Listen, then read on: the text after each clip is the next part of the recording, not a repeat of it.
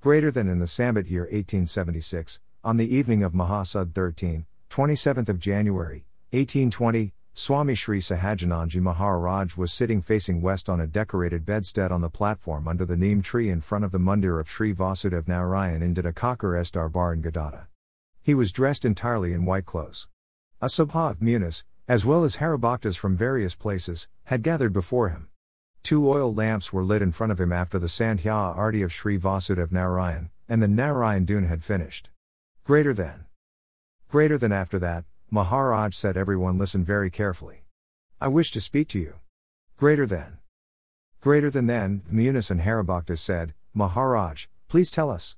Greater than then, Sriji Maharaj said, "It is my wish that every devotee should pray in front of God that, O Maharaj, O Ocean of Grace, please save me from bad company. Please protect me from the influence of Kusanis."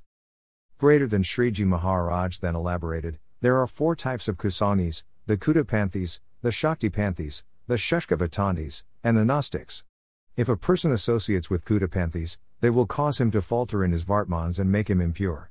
If a person associates with Shaktipanthes, he will be forced to consume meat and alcohol, which will deflect him from following his Svadharma. If a person associates with a Shushkavatandi, a person will fall from Bhakti and Upasana, because such people claim that the Dham of Bhagwan and the Murti Bhagwan are all false.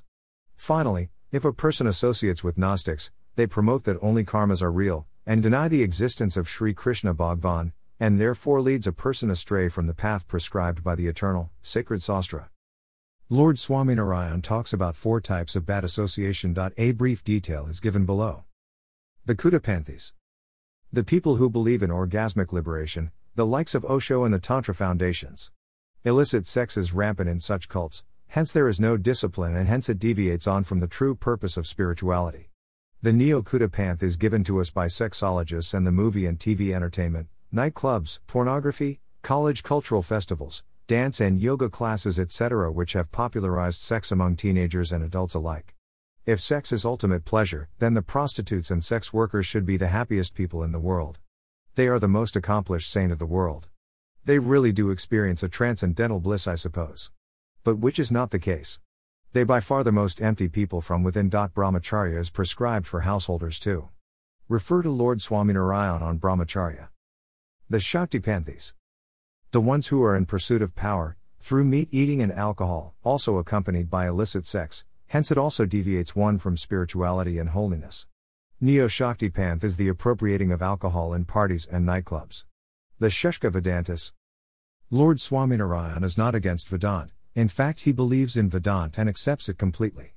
It is the false Vedantas who spread the wrong knowledge that all gods, and its avatars are false, so the disciplines laid down by them are false.